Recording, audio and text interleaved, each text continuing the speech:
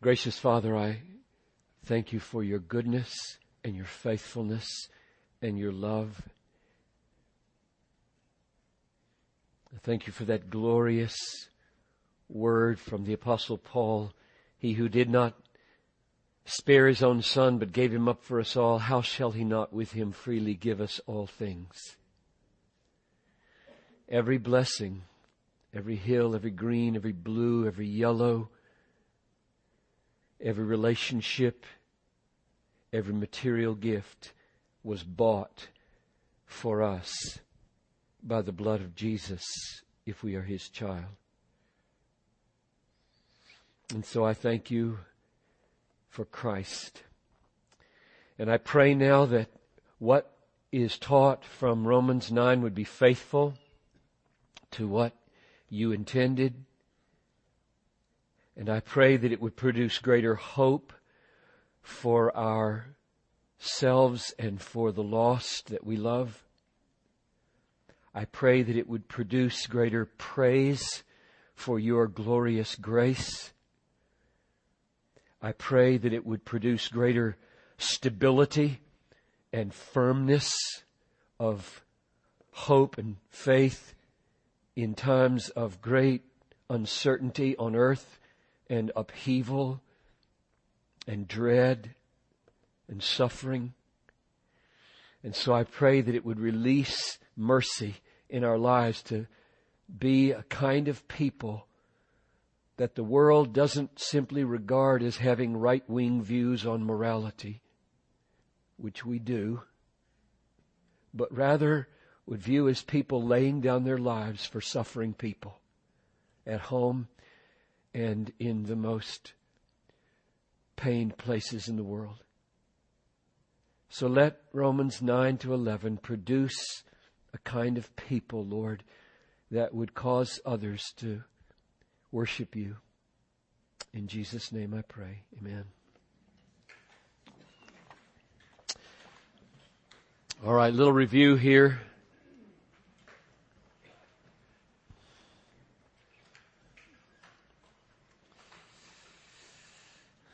If we can get this on the screen. There we go. 3 things out of Romans 9, 1 to 5.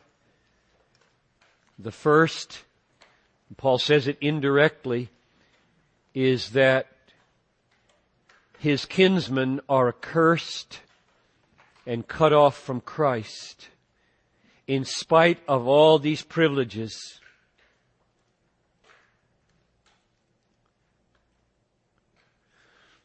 It's just shocking. And it seems to undermine our confidence in Romans 8. Because the God who made the promises of Romans 8 is the God who made all the promises to Israel. And now Israel, as the Messiah comes, is accursed and cut off from Christ. Paul wishes he could take their place. And so the second thing we saw was that there's this great sorrow and unceasing anguish in Paul's heart. So whatever else you draw away from the doctrine of unconditional election, which is what we'll see in the next paragraph, it does not take away tears. It doesn't take away anguish. It doesn't take away longing. It doesn't take away evangelism. It doesn't take away prayer.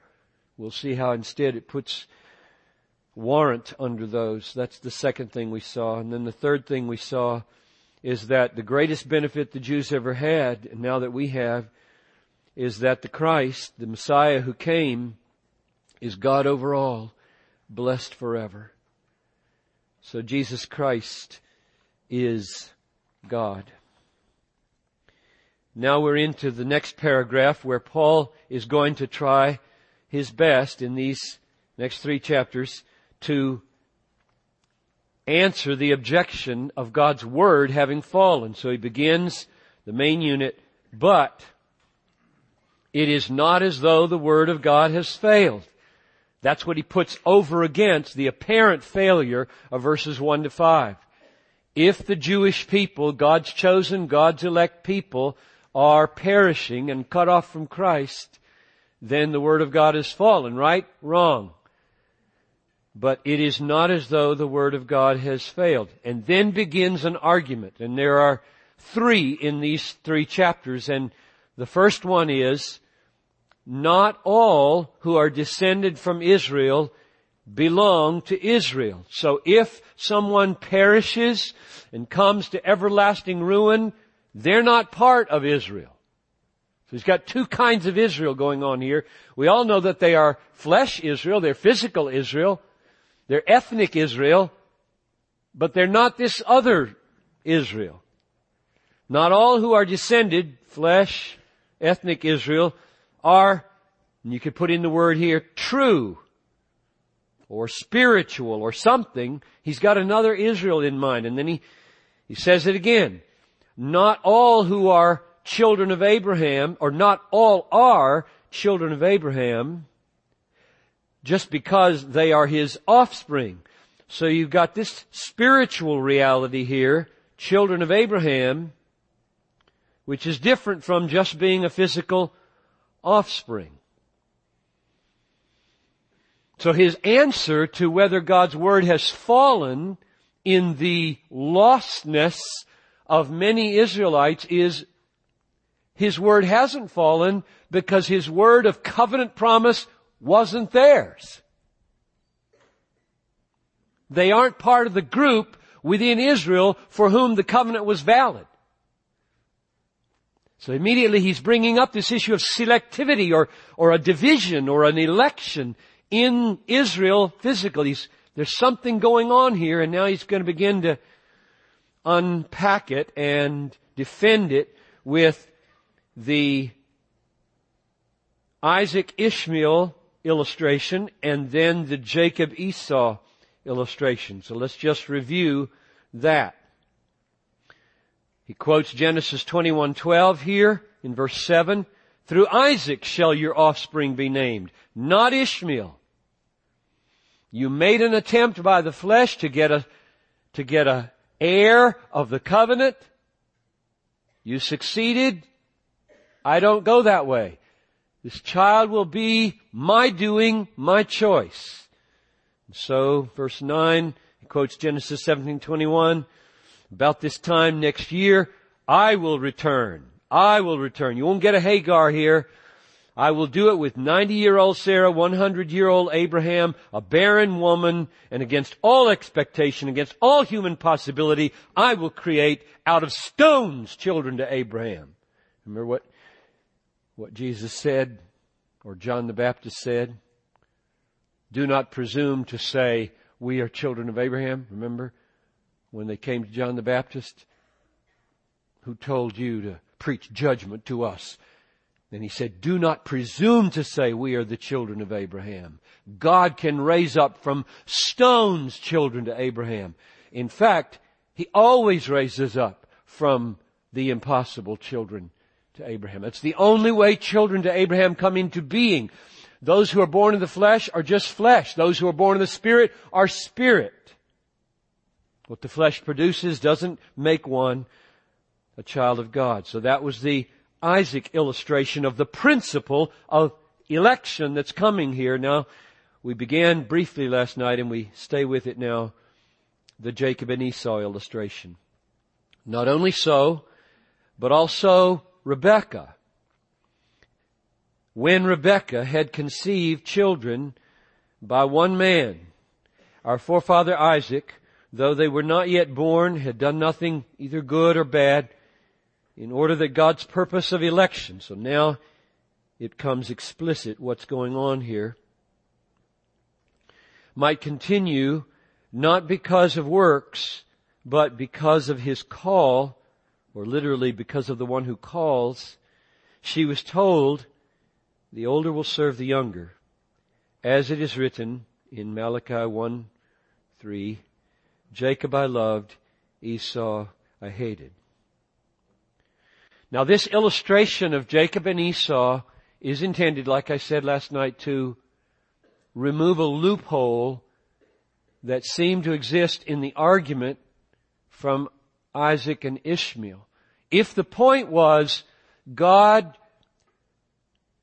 brings about children of Abraham, or spiritual Israel, elect, without regard to human distinctives, then you've got a problem with the Isaac Ishmael illustration, because these two boys had two different mothers, and one was a slave woman and a Gentile, Hagar, and one was Sarah, and a Jewish person who wanted to argue that his Jewishness is the ground of his election would say, well, of course Ishmael isn't chosen. His mother was a Gentile. And there's this loophole out of which they could have squeezed. So this illustration now is brought in as closing the loophole. And it closes it by having one mother and one father. You've got Rebekah. She conceived children. They happen to be in the same womb at the same time. They're twins. And it stresses explicitly by one man. And that's a contrast to by two women with Isaac and Ishmael, Hagar and Sarah. So here you have one man, one woman, one womb, twins. And so that loophole is now closed. If you've ever had two Jewish boys, they were Jacob and Esau, as far as the flesh is concerned. And then he adds, to pile up the absence of distinction, they were not yet born when this word was spoken. That's the next thing he says. They weren't yet born. He didn't wait to see what they'd be like as they lived before he chooses one of them. And then he goes further and he says they hadn't done anything good or bad. So it's not anything they do. It's not any faith that they have. He's explicitly removing every possible distinction between Jacob and Esau. This is where the word unconditional election comes from. This is the way Paul talks.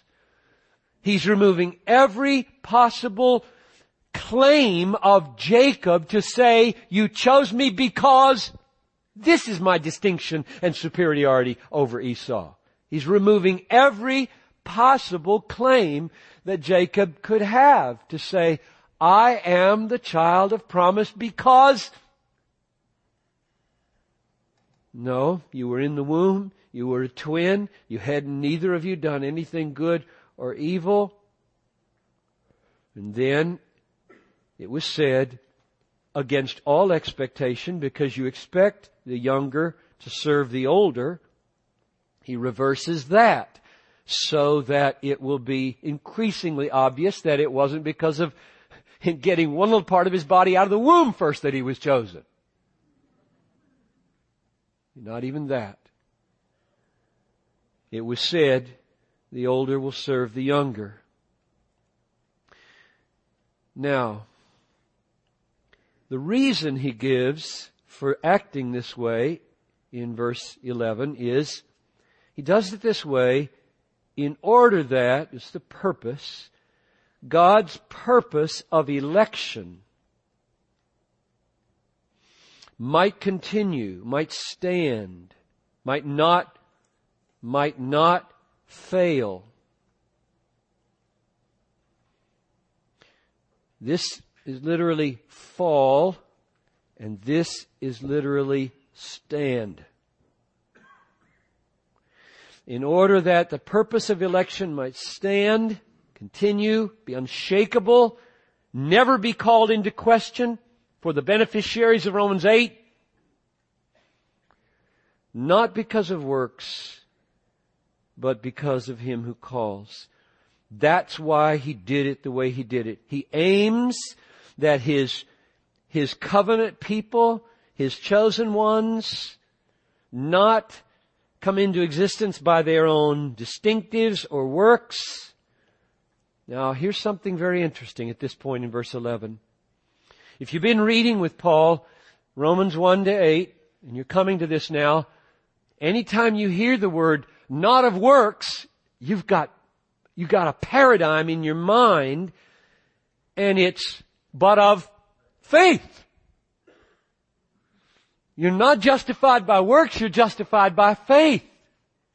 That's kind of the not but that you expect when you hear the word works. But that is not what you get here. And it's very intentional that it's not what you get here, because those little boys did not have faith to qualify them to be chosen one over the other in the womb. He rivets all attention on God. Not because of works, and then literally it's not because of His call, but because of Him who calls.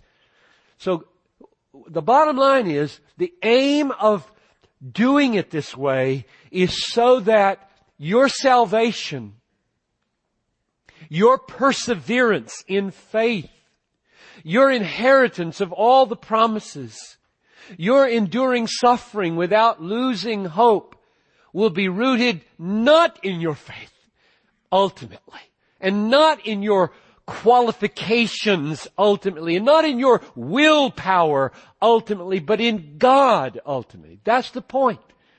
He's taking us down to the very bottom of our hope, which is God and God alone, underneath faith, underneath human willing, which is what we're going to see clearly in the next paragraph.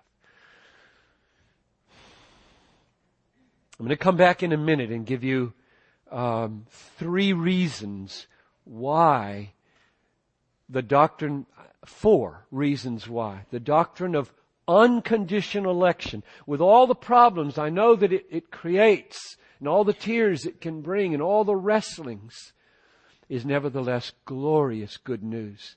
And I do want to maybe pause here and say, I know a lot of people come to hear me talk because they agree with these things already. And I can tell who you are by kind of the way you laugh and the kind of expectations you have for what I'm going to say. And I know that's not the case with everybody in this room. And that some of you perhaps are hearing this kind of thing for the first time. And it rocks you back on your heels. It's not the God you got to know in Sunday school. It doesn't feel like John 3:16, and there's a trembling, and it really can't be right.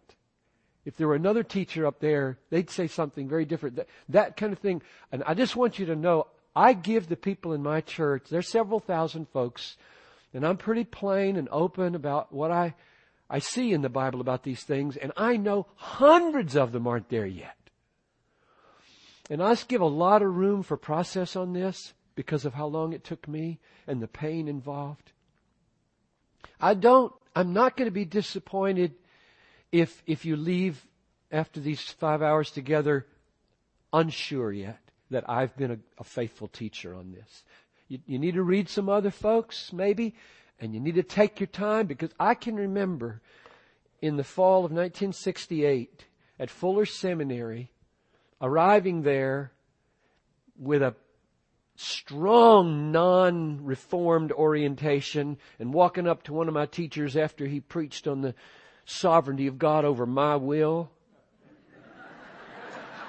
and holding my pen in front of his nose. This was Jim Morgan, my systematics theology teacher, who died of stomach cancer a year later.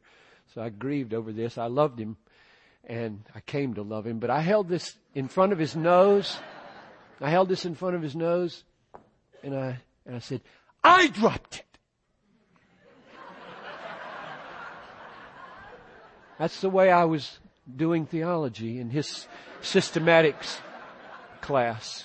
It did not arrive on me easy. And as Romans 9 and 8, I really didn't learn my theology out of theology books. I learned it with exegesis classes on Romans and Galatians and the Sermon on the Mount and 1 Corinthians. And I would go home. I was emotional anyway, because I was head over heels in love with Noelle, and she was back at Wheaton, and we were going to get married in 3 months, and I wanted her to be there. And I would go home, and I would put my face in my hands and weep afternoon after afternoon, because it felt like my world was coming down. And it was. It had to be rebuilt. changes of worldview and of mega views of God that are different are not easy to make. If you make them easy, you probably don't understand what you're doing.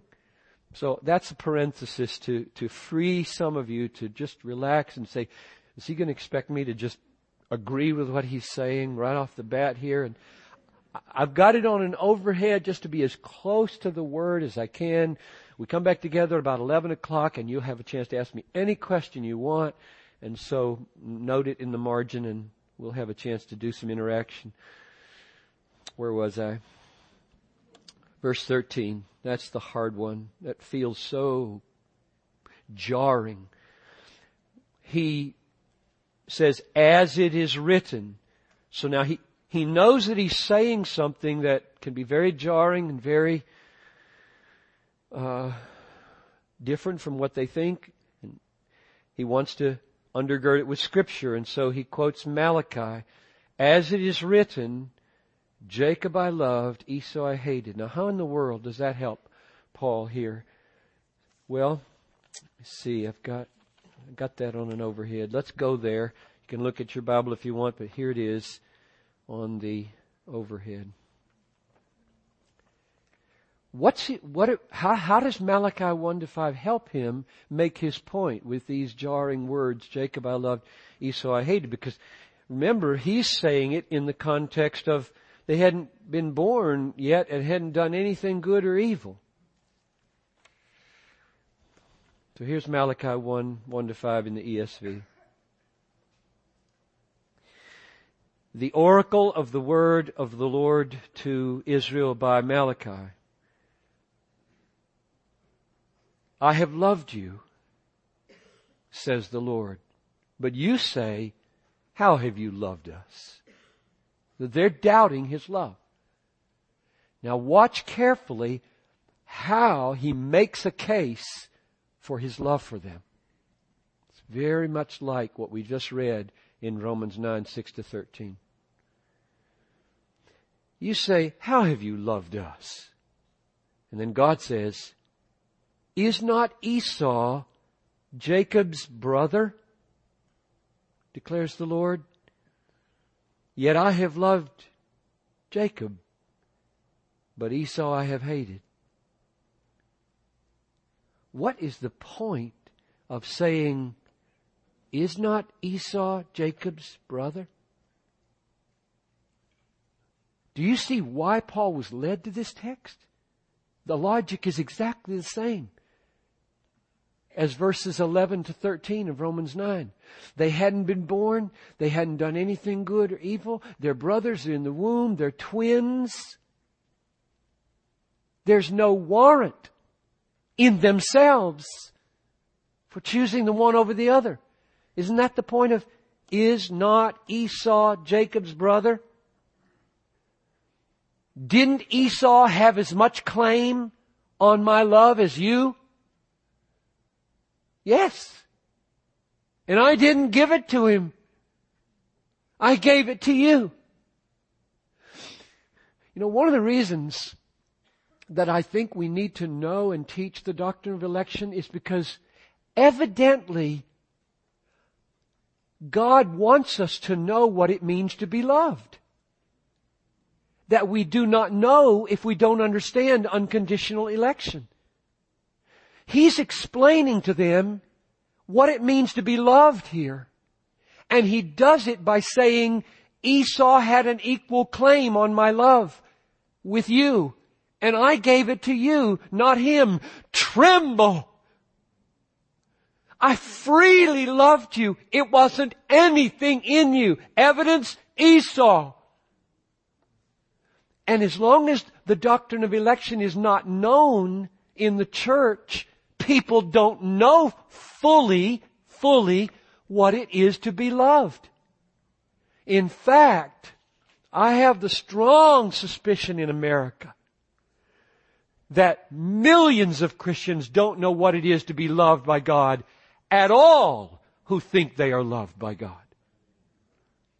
Because we live in such a self-esteeming, self-asserting, self-aggrandizing, nation that we translate being loved into being made much of. And songs are written and sermons are preached and books are written in order to confirm that view of being loved, being made much of. And I've devoted the last several years of my life trying to clarify and write about what it means to be loved. And I want to write a book, maybe next year, called God is the Gospel, in which I argue being loved by God is not being made much of by God. It's being enabled by God at great cost to Himself to enjoy making much of Him. And most people don't feel that's what love is toward them.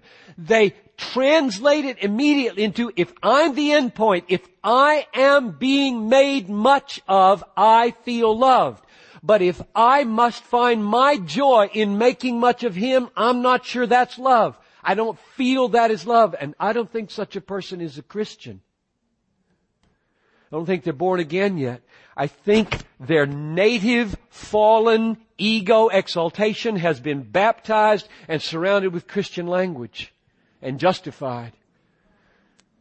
We need to preach a God-centeredness so that we can help people discover if they've been born again or not. Because you can be unbelievably happy in the church and not be born again if the whole church is man-centered and confirming all of your unregenerate love of self. But if there has to be this profound, deep change in the heart whereby I don't become the end of God's love, but I become drawn into God's love for His glory so that my joy is a joy in Him. And that's what His love to me is, enabling me to joy in Him. Instead of making much of me, He makes much of Himself and enables me to see that's my treasure. Then I will know I've been born of God. It really doesn't take very much spiritual power at all to create a big church out of self-loving people. If you just keep telling them how great they are and how God exists to show them how great they are. But it takes some work of God to take the natural fallenness and natural self-exaltation of us sinners and cause us to fall down and render all glory to God and actually begin to find our pleasure in God being made much of, not me being made much of. I think the deepest sinful tendency of the human soul is not sex and not violence, but the love of praise. It is for me anyway. It's my biggest battle. I'd give up sex in a minute if I could have the whole world praise me if I was an unbeliever. Just be praised everywhere. Put on TV, put on radio, put everywhere, and just, great, you're great, man. That's way deeply satisfying, better than the quick thrills of sex. The ego thing is a lot deeper problem for us than these physical things that we're so concerned about. So, it looks like the logic of Malachi 1 is very much like the logic of Romans 1. Is not Esau Jacob's brother, declares the Lord, yet I have loved Jacob, but Esau I have hated. Now what does that mean? Esau I have hated. And there are 2 or 3 important things to see here. So we get out of our minds anything that we might bring to this and let the text have its say. I have laid waste his hill country and left his heritage to jackals. So the first thing hate means is God opposes him and judges him, lays waste his hill country. If Edom says, Edom is another name for Esau. That's the people that came from him. If Edom says, we are shattered, but we will rebuild the ruins, the Lord of hosts says, they may rebuild, but I will tear down. So God is against him. God is against him. That's what hate means. And they will be called the wicked country, and the people with whom the Lord is angry forever. That's what hate means. But now here is something really, really important. They will be called the wicked country.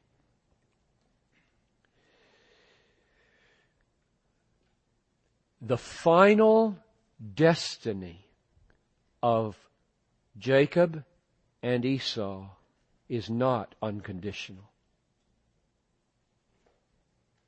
Mark this. I'm arguing for unconditional election.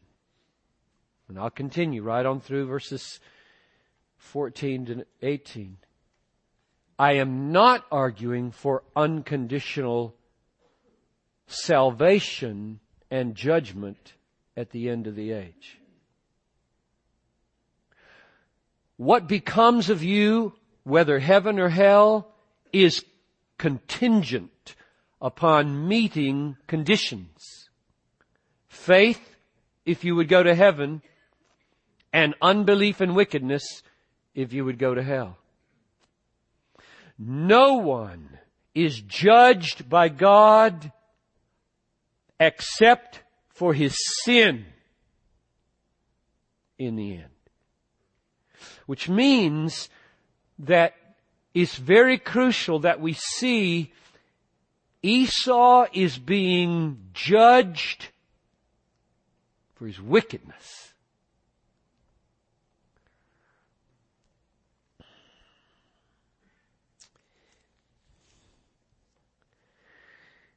This is remarkable.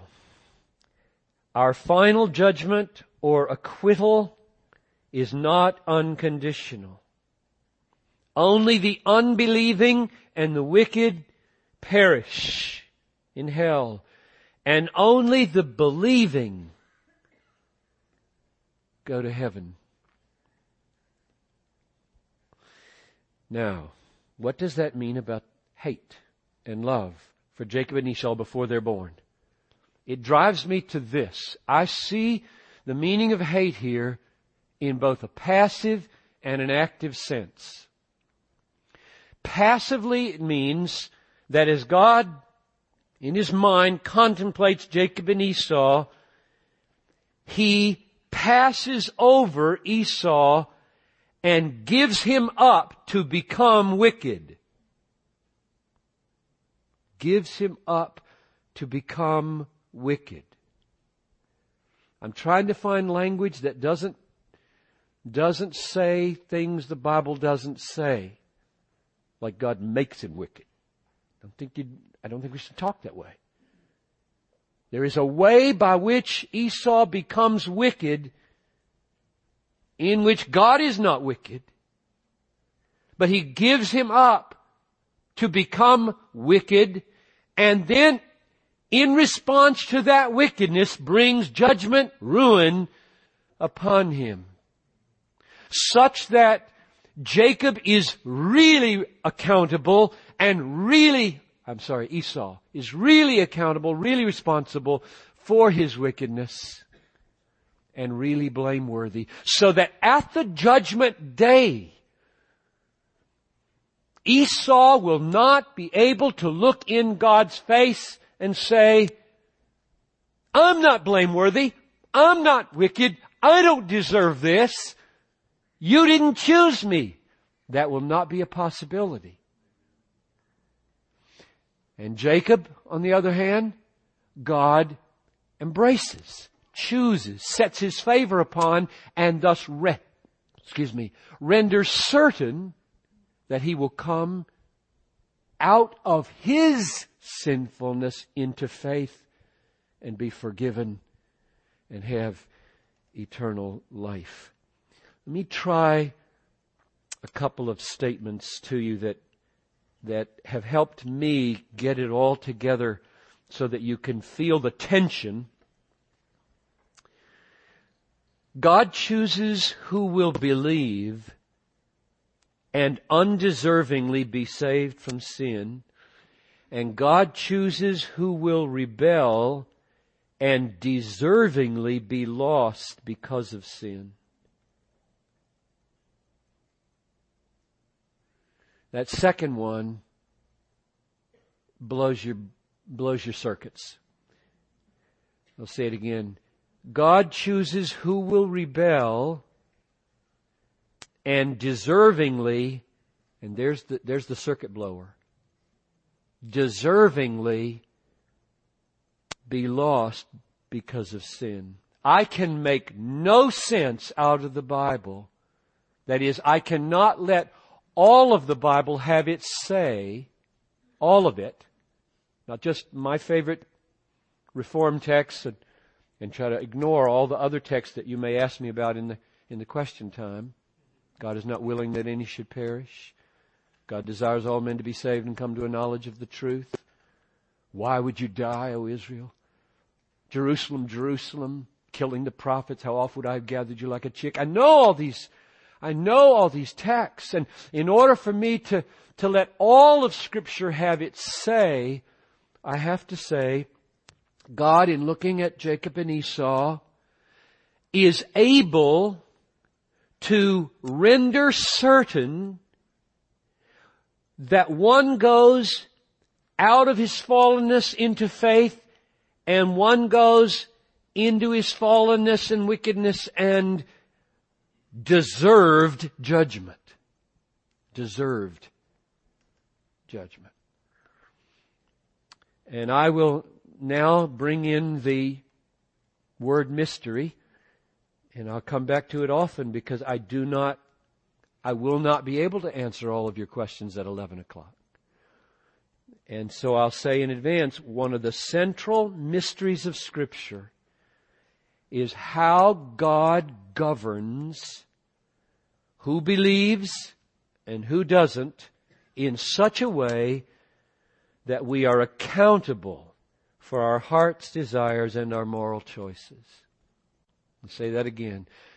To me, it might not be exaggerating to say the central mystery, but it is one of the central mysteries of the Bible, how God, it's the how question, how God governs who believes and who doesn't, while in no way lessening the accountability and the responsibility of all of us to believe. Responsibility for our heart's desires and for our moral choices. I do not know how He does it. Now, Jonathan Edwards labored as hard as anybody to explain how he did it. And I do commend Jonathan Edwards' book, The Freedom of the Will. It's helpful. Whether it provides a foolproof explanation, I'm not sure. And my lack of surety is why I'm simply willing here to state mystery rather than take you there to Edwards and explain his solution. Frankly, I think that pastorally, we must help people live with mystery. Even if Edwards is absolutely, totally right, you have to have such labor of mental exercise to follow him. 90% of human beings won't follow him. They won't go there. They have to have something, a way to live with these things that's different than that. And I think we simply have to say, if you read a scripture over here that seems utterly out of sync with one over here, you need to live with the tension and the mystery. just in preaching, I try to be faithful to the text I'm on. When I came to the church 24 years ago, I did a conference in Omaha for the Baptist General Conference, and I preached from Hebrews 10 and 6. And when I was done, a guy came up to me and he said, "Now you're new here in this conference, and you're going to have to be careful with your Arminianism." And I felt kind of that was a compliment, because I had been faithful enough to what was written there that in his ears it sounded not reformed, but Arminian. And much of the Bible does sound that way. And there's no point denying it. The question is, do those texts that sound that way undermine this kind of text? What keeps them from being undermining of one another, in my mind, is that the solution that many people seek for harmony that winds up undermining these kinds of texts is not found in the Bible. It's this: free will understood as ultimate human self-determination. That is the meaning of free will when it's used to deny unconditional election or irresistible grace. It is, I have the power of ultimate self-determination. Ultimate is the key word there. That doesn't exist in the universe except in God. No one has ultimate self-determination except God.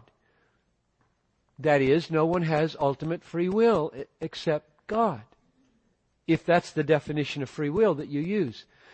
But almost everyone in America would use that definition of free will against the teachings of Romans 9. And I would ask you to show me one verse in the Bible where it says humans have ultimate self-determination. That is a presupposition, a philosophical presupposition brought to texts like, whosoever will, let him come. See? Free will. I say, no, I don't see. It simply says, whosoever will, and I say, whosoever will, let him come. That's the way I preach. That's the way I end my sermons. Why would you die? Will to believe. Come.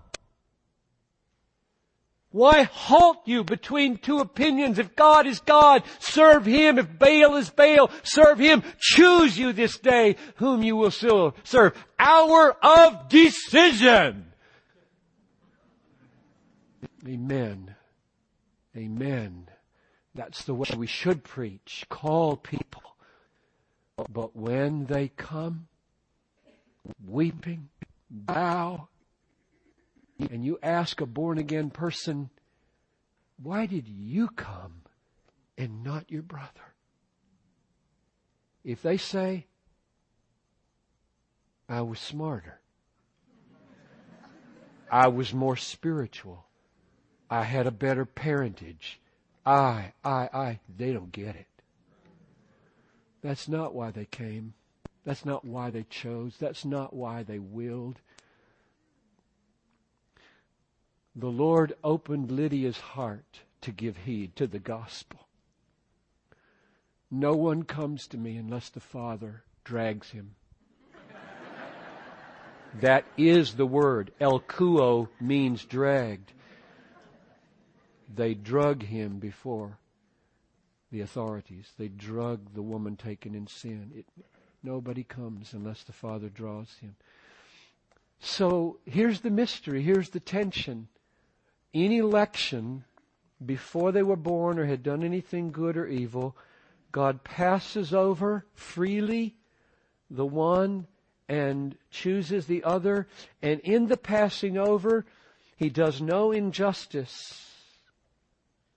Esau, he owes him nothing.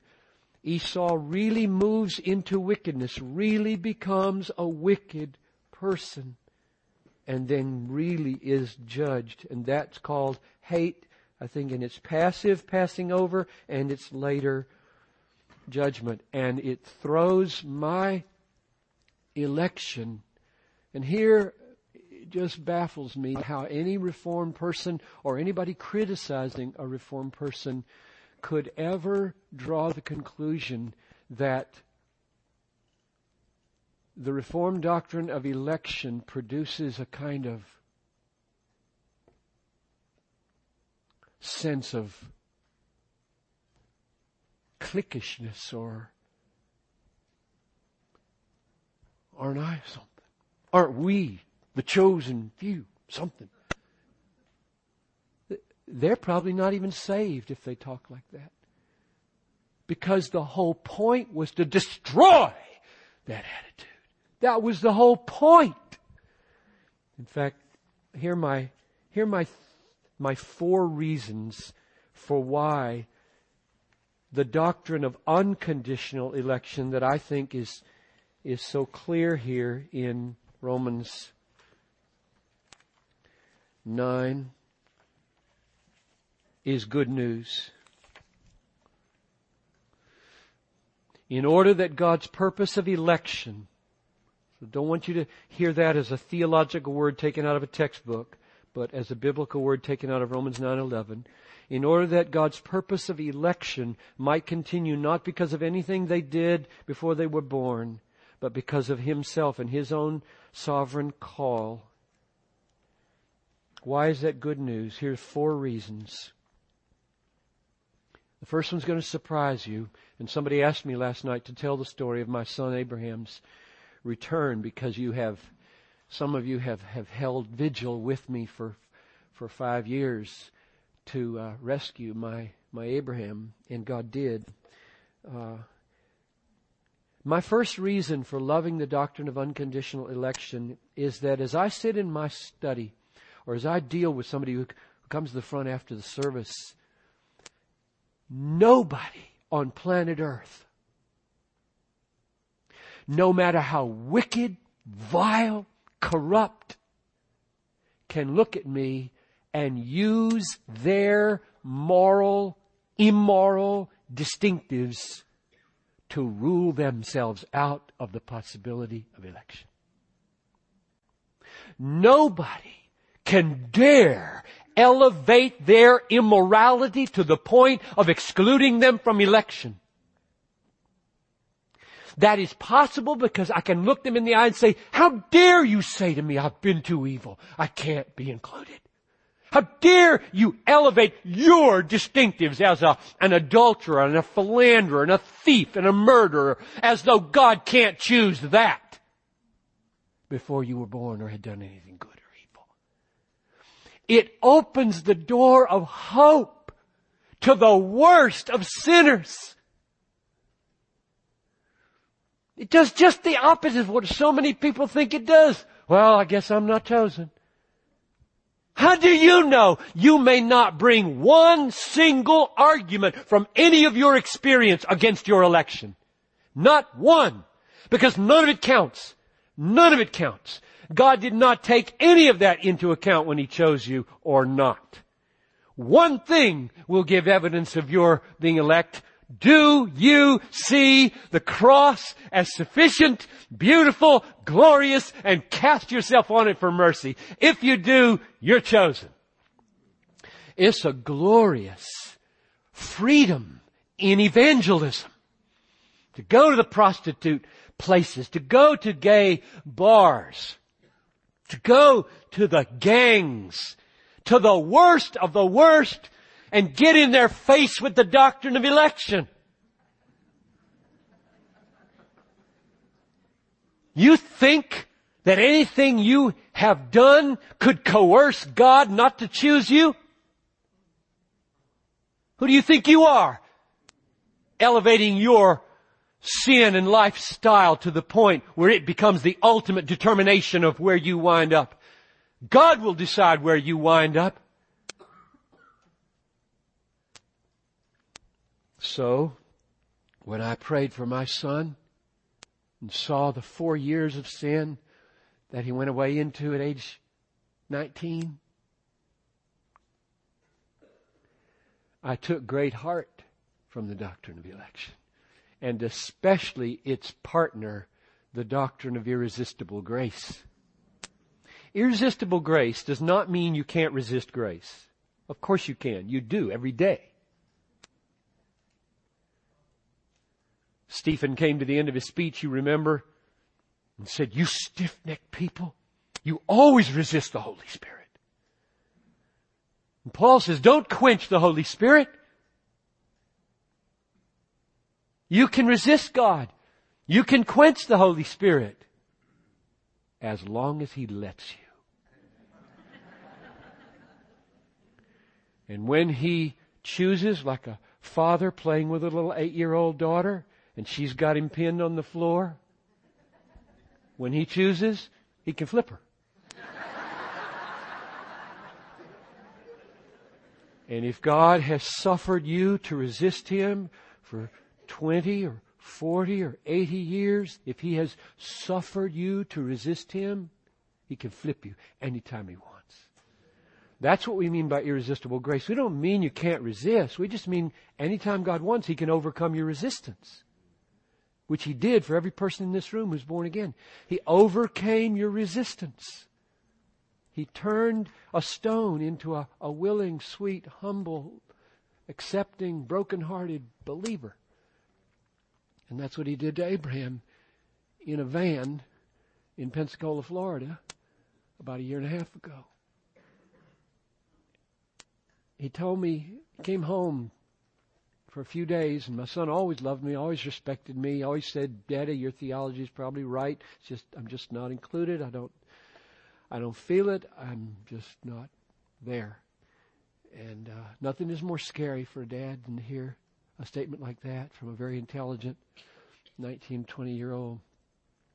He came home and some young people at the church got in his face. Praise God for gutsy young people. This got in his face, said, "What are you doing with your life?"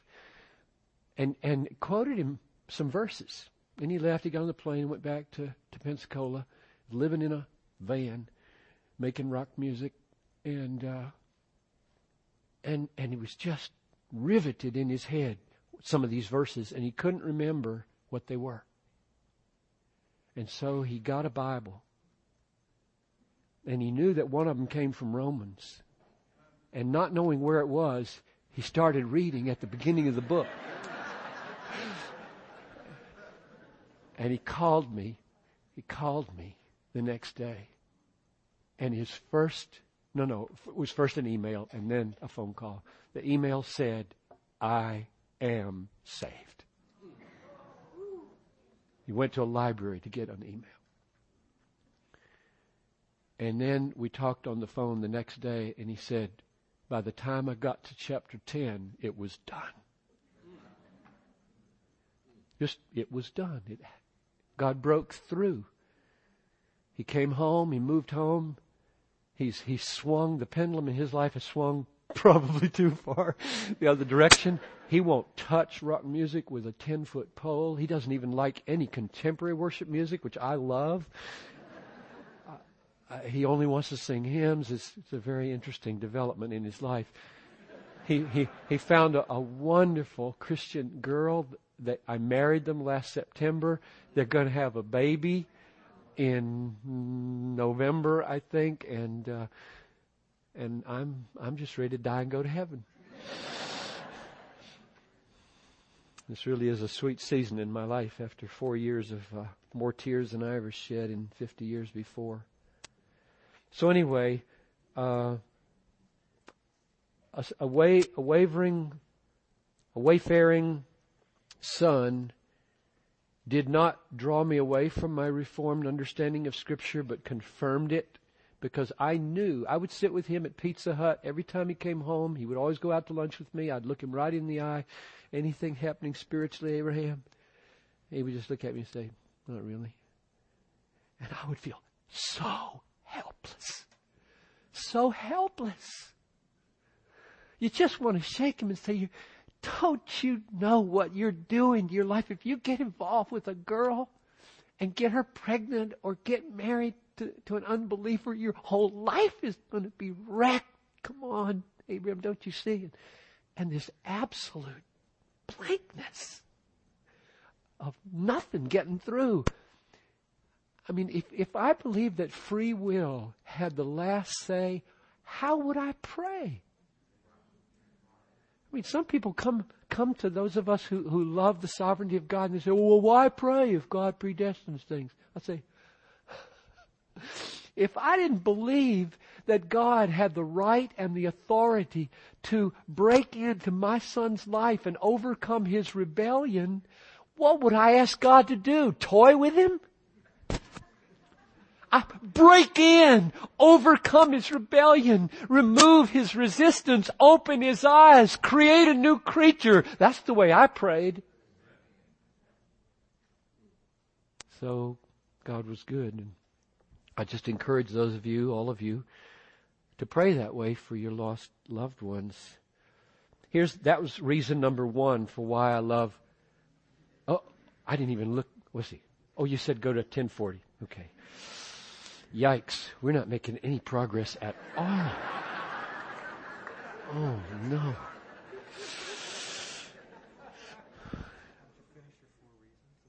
I'll do that. And I'll finish them in 4 minutes.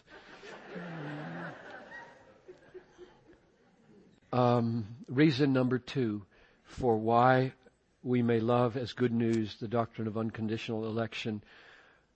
It gets for God all the praise, which is what it's supposed to do. Here's the text that shows that. He chose us in Him. This is Ephesians 1:4-6. He chose us in Him before the foundation of the world, that we should be holy and blameless before Him. In love, He predestined us for adoption through Jesus Christ according to the purpose of His will. You see that again? That's just verse 11 of chapter 9. According to the purpose of His will. And here it is. To the praise of the glory of His grace, with which He has blessed us in the Beloved. This is why He did it. To the praise of the glory of His grace. If God did not choose us before the foundation of the world, if He did not predestine us for adoption in Christ Jesus, if He didn't do it all according to the purpose of His will, not according to the purpose of our will, ultimately, then He would not be praised for the glory of His grace. Grace is, I was dead and He made me alive. Or, the third reason, it removes all human boasting, which is just the flip side. Consider your calling, brothers. Not many of you were wise according to the worldly standards. Not many were powerful. Not many of noble birth. But God chose what is foolish. In other words, He goes against what we expect. So often, He chose what is foolish in the world to shame the wise. God chose what is weak in the world to shame the strong. God chose what is low and despised in the world, even things that are not, to bring to nothing things that are, so that, here it is, no human being might boast in the presence of God. You come to heaven and stand there and God says, how did you get here? It's right to answer, I put my faith in Jesus Christ alone as my only hope and the forgiveness of all my sins and the fulfillment of all your promises. That's a right answer. And if He asks the next question, how did you come to believe in Him when so many didn't? I hope you do not boast in anything in yourself at that point.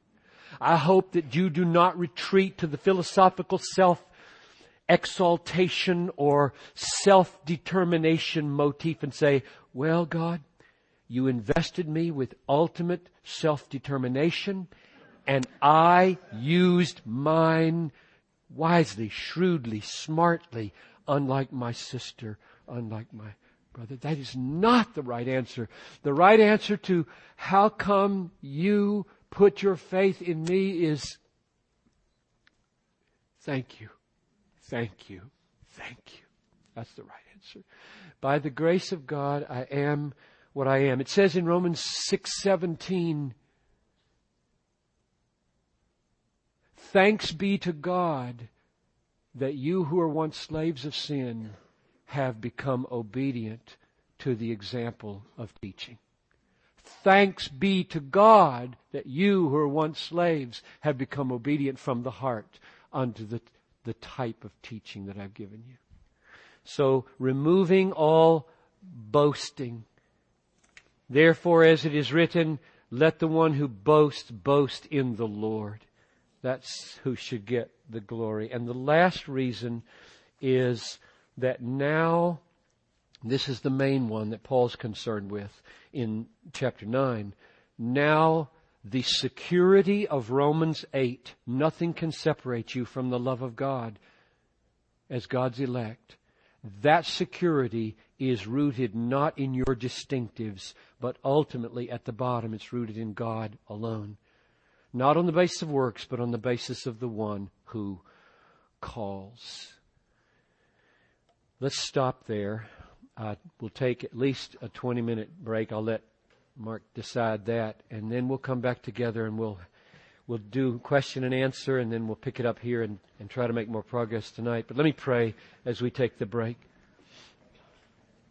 Father, give wisdom and guidance, give teachability, give humility, give a sense of brokenness, a sense of patience, give a sense of right biblical balance and proportion to these things. I know they can seem to be out of balance when we're focusing on one chapter. So Lord, you come and bring all the other texts to bear so that we become a fully biblical people. Doesn't matter whether we use the word Reformed or Arminian or Calvinistic or whatever. What matters is that we're biblically faithful, biblically balanced, biblically driven people. So put yourself at the center now and guide our conversations in these next hours, I pray in Jesus' name. Amen.